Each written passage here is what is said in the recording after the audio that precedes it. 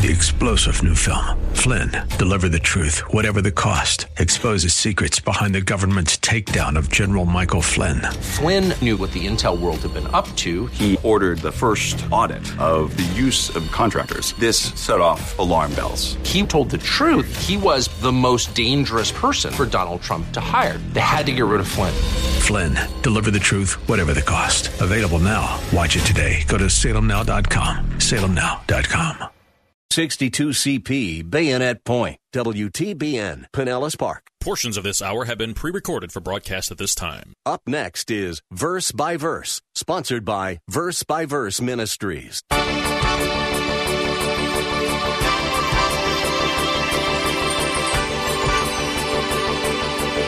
One of the greatest proofs of the resurrection of Jesus is that Peter could stand up in a city where these events had taken place a little more than a month before and tell these people that Jesus had risen from the dead with not a single person challenging him. They knew that the authorities could not produce the body of Jesus. The people had heard all the wild rumors of Jesus appearing alive to his own disciples, and now they stand in mute and stricken silence as the apostle drives home with powerful strokes the sword of the Spirit, convicting them of the truth of his claim. Once those who crucified Jesus failed to produce his dead body to explain the empty tomb, there was no longer any argument about why the tomb was empty, because there was only one plausible explanation left. The big question is, what do we do about that explanation? Welcome to Verse by Verse with Pastor Steve Kreloff of Lakeside Community Chapel in Clearwater, Florida. Today, Pastor Steve is concluding another message in his series from Acts chapter 2 about Peter's sermon at Pentecost.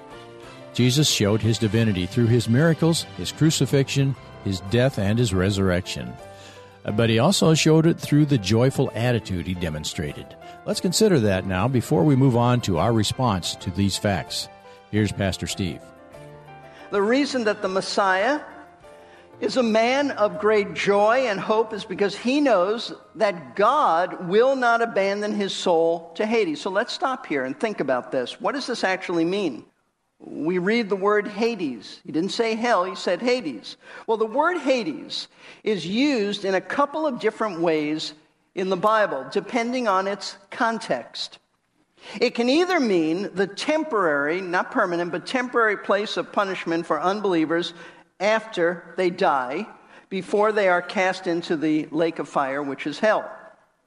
It could mean that, or it can mean simply the realm of the dead, the grave, the pit. Now, the way that David has the Messiah using the word Hades in this psalm, in Psalm 16, is that he means the abode or the realm of the dead. He's not talking about a place of punishment. So then what the Messiah is saying, that the reason he is so joyful, the reason he is so full of hope, even as he faces death, is because he knows that when he dies, God will not leave him in the realm of the dead, meaning that he will resurrect him from the dead. And he knows that this resurrection will take place very soon after death, not, as I said, in some distant prophetic future. And that's why he follows up this statement about not being abandoned in Hades with the next statement in this verse. Notice, nor allow your Holy One to undergo decay. In other words, he will not allow his body to experience the normal, natural, decaying process that takes place by lying for a long time in a grave. It certainly was fulfilled by the fact that Jesus did not experience, his body did not experience decay and corruption for the brief time he was lying dead for only 3 days in a tomb. Now, once again, I remind you that this statement is about Christ's death. It's about Christ's resurrection. But it would be appropriate for us at this point to consider what happens to a believer in Christ when they die. And the reason I want to stop and go over this is because over the years, I have come to realize that many Christians are unsure of what happens to them the moment they die. And they're not sure of the relationship between their deaths and their resurrection. I have been asked this question many times, questions related to this. What about the resurrection? What about if I'm with the Lord? Am I with him in my new body? So let me explain. The Bible teaches that the very moment a Christian, a true Christian, one who has trusted Christ for salvation, that very moment that Christian dies, their soul, and I'm using soul just like I would use the word spirit, so I may use it interchangeably. Their soul, their spirit, that immaterial part of them is immediately brought into the presence of Jesus Christ in heaven. Immediately. There is no purgatory. There is no waiting room. Immediately. We know this from Scripture, 2 Corinthians 5:8. Paul says, "We are of good courage, I say, and prefer rather to be absent from the body and to be at home with the Lord."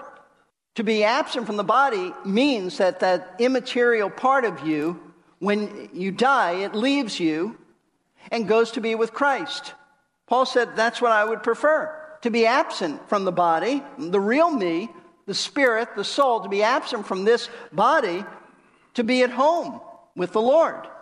The apostle again said in Philippians 1, starting in verse 22, "But if I am to live on in the flesh, this will mean fruitful labor for you. But I don't know which to choose. But I'm hard-pressed from both directions, having the desire to depart and be with Christ. For that is very much better," Paul said. "Yet to remain in the flesh is more necessary for your sake." Paul said, in my own mind, I'm not sure which I really want, because I would prefer, it would be better for me if I died. Remember, Paul wrote this while he was in prison. If I die, I can depart immediately this world and be with Christ. But I know that it'll be better for you Philippians, if I stay so I can minister to you. And then this great statement in Acts chapter 7, verse 59. The very first martyr, Stephen, is being murdered. They've picked up stones. They're killing him. These are not little pebbles. If you've ever been to Israel, these are not little pebbles. They are pounding the man. Life is ebbing from him, and we read this. They went on stoning Stephen as he called on the Lord and said, "Lord Jesus, receive my spirit." Not, I know I have to wait a lot of years. No, receive my spirit now. Now. So that's what happens. The moment a Christian dies, their soul immediately goes to be with Christ. But what happens to the body? Well, your body doesn't go there yet. The body is buried, and then it begins to rot and decay, or it's cremated, where it immediately is decayed into ashes. But while the body decays, we in our souls, the real us, we're with Christ, awaiting the resurrection of our bodies, at which time, according to 1 Corinthians 15, I won't take the time to go through that, but you want to know the details about the resurrection and the body, read that. We await the resurrection of our bodies, at which time God will give us a new body that will be reunited with our soul. And this new resurrected glorious body will be perfectly suited for all of eternity. And while we don't know a great deal about our new resurrected bodies, what they'll be like, we do know, according to 1 Corinthians 15 and some other places in the New Testament, that it will be similar to Christ's resurrected body, in that it will never perish, it will not be tainted with sin, it will be strong, it will not be weak. Will we be able to identify each other? Sure. They could identify Christ.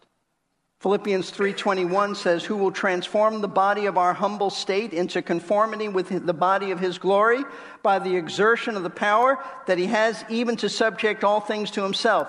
This simply means when you come up with all of your questions about, well, what about my body? It'll be in the grave so long there'll be nothing to it. Or what about people who've been blown up or they're thrown into the ocean? What Paul is saying is, don't worry about that. God, by his power, is going to put it all together.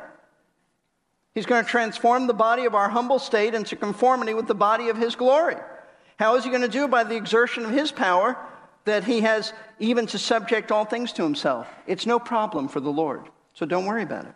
So if you're a believer in Jesus, then like your Lord, you don't need to be afraid of death, because you have been promised, you have God's word for it, that on the other side of death is immediate, perfect fellowship with God in heaven as well as the promise that someday you will have a new and glorious body that is perfectly suited for you for all of eternity. Now, the only difference between your resurrection and Jesus' resurrection is that God promised him, as David tells us, that his resurrection would come soon after his death, which it did 3 days later, so that his flesh did not experience any decay or corruption. We don't know when the resurrection of believers is coming in terms of a date. We don't know that. But Jesus knew and spoke of his resurrection happening soon after his death so that his body would not experience any decay. And as a result of his confidence that he would be quickly raised from the dead, notice in verse 28 what David tells us that Messiah says. Because the Messiah, fully expecting to be raised from the dead so quickly, knows that in his resurrected body he will experience, watch this, the greatest joy as he fellowships with God in heaven. Look at verse 28. You have made known to me the ways of life. You will make me full of gladness with your presence. Now, in saying that God has made known to him the ways of life, Jesus simply means the ways of life that lead to his resurrected life. And it is in his resurrected life where he will experience fullness of joy and gladness. Why? Because he's in God's presence. Nothing can be greater than that. In other words, he's just expressing what he knows to be true. That fullness of joy awaits him because when he is resurrected, he will be in God's presence, and that's what he is most looking forward to. And folks, if you know Christ, that's what awaits you too. Even before the resurrection of your body, to die is to be with Christ in your soul and spirit, because to be with God in heaven is greater than the greatest thrill you have ever or will ever experience in this world.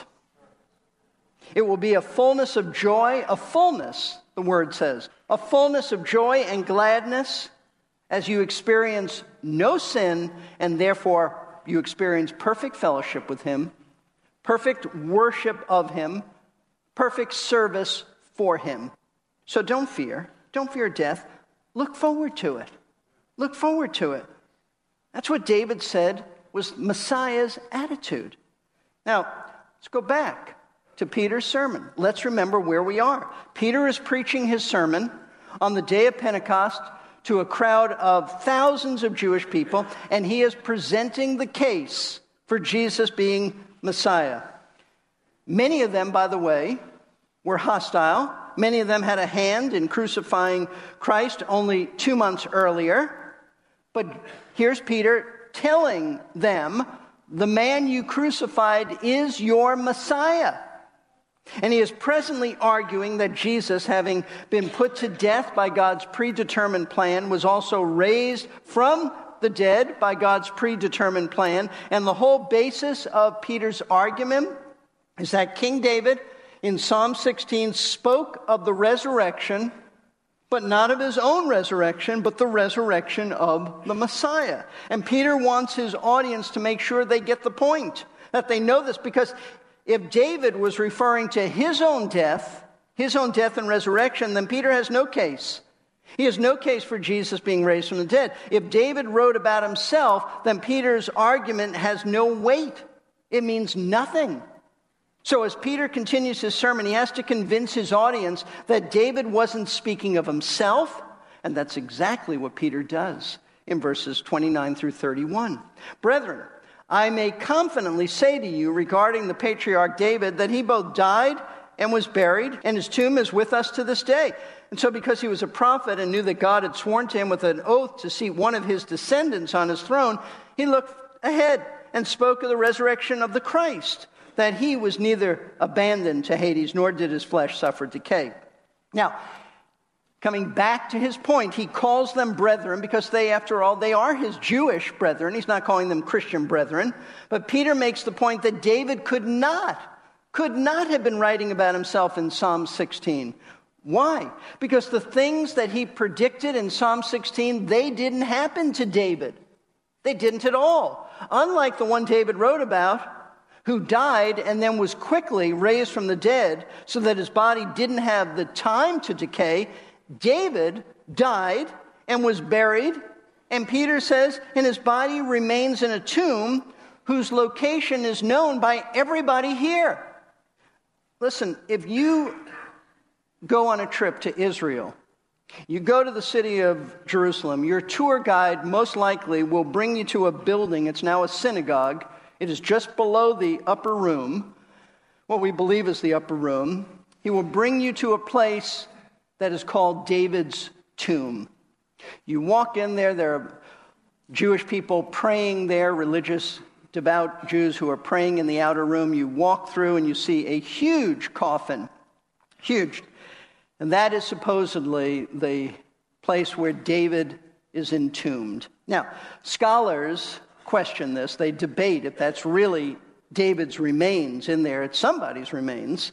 But listen, in Peter's day, 2,000 years ago, there was no question of the location of David's remains.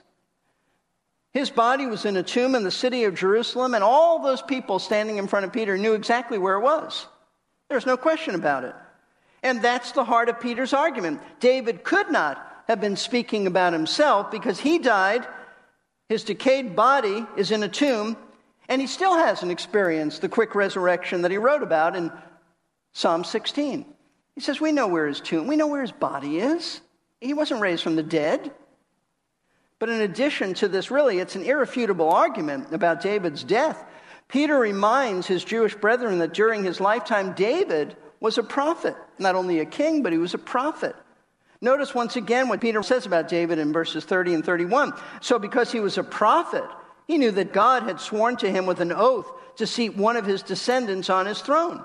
He looked ahead and spoke. He means prophetically, inspired by God. He spoke of the resurrection of the Christ, that he was neither abandoned to Hades nor did his flesh suffer decay. Peter is referring to this wonderful promise that God gave David, King David, in 2 Samuel 7, that one of his descendants, one, would ultimately sit upon his throne, David's throne, as the Messiah.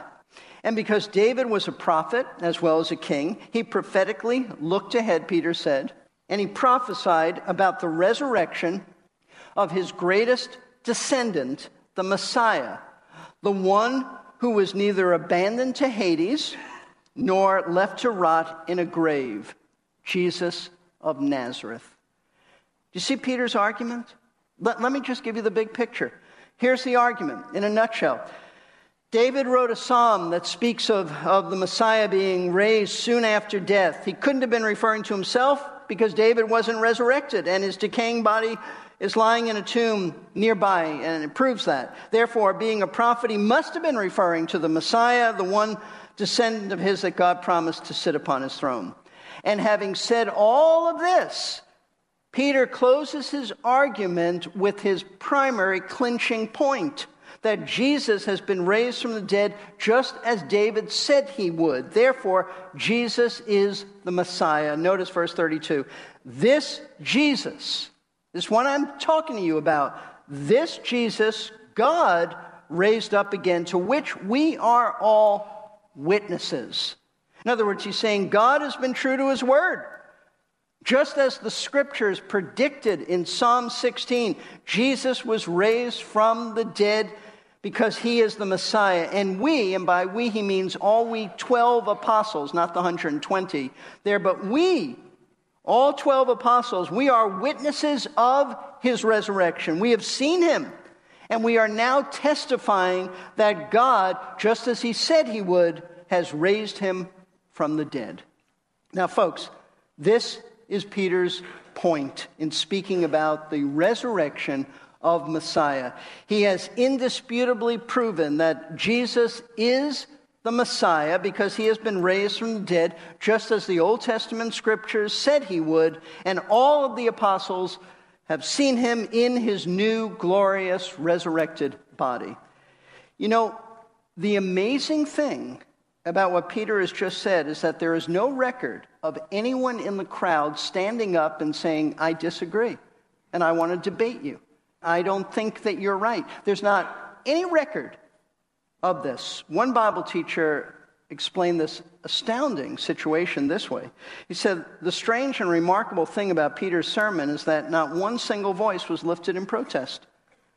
To me, he said, one of the greatest proofs of the resurrection of Jesus is that Peter could stand up in a city where these events had taken place a little more than a month before and tell these people that Jesus had risen from the dead with not a single person challenging him. They knew that the authorities could not produce the body of Jesus, though they would have given a king's ransom to be able to do so. The people had heard all the wild rumors of Jesus appearing alive to his own disciples, and now they stand in mute and stricken silence as the apostle drives home with powerful strokes the sword of the Spirit, convicting them of the truth of his claim. So, what's your response to Peter's sermon? Are you convinced that Jesus rose from the dead? Are you convinced enough to stake your eternal destiny on it, on believing, as R.C. Sproul said, that a man in Jerusalem was killed and the grave could not hold him? Are you willing to bank everything on that truth? Are you convinced enough to believe that Jesus was no ordinary man, but was God in human flesh, who died for sinners just like you, and rose again so that upon trusting him alone for salvation, you can be forgiven of your sins and given the great joy of looking forward to spending eternity with God in heaven in a new resurrected body? If you are convinced of this intellectually, then do something about it. Come to Christ today. Place your confidence in him for your salvation. Repent of your sin. Give it up and turn to Christ. And if you already are a believer, then let these truths that you have heard about today, seen from the Scripture today, let them strengthen your faith in Christ and give you a renewed hope, a renewed confidence that you can face any trial without fear, especially the trial of death, because God's word promises that he is with you even in death.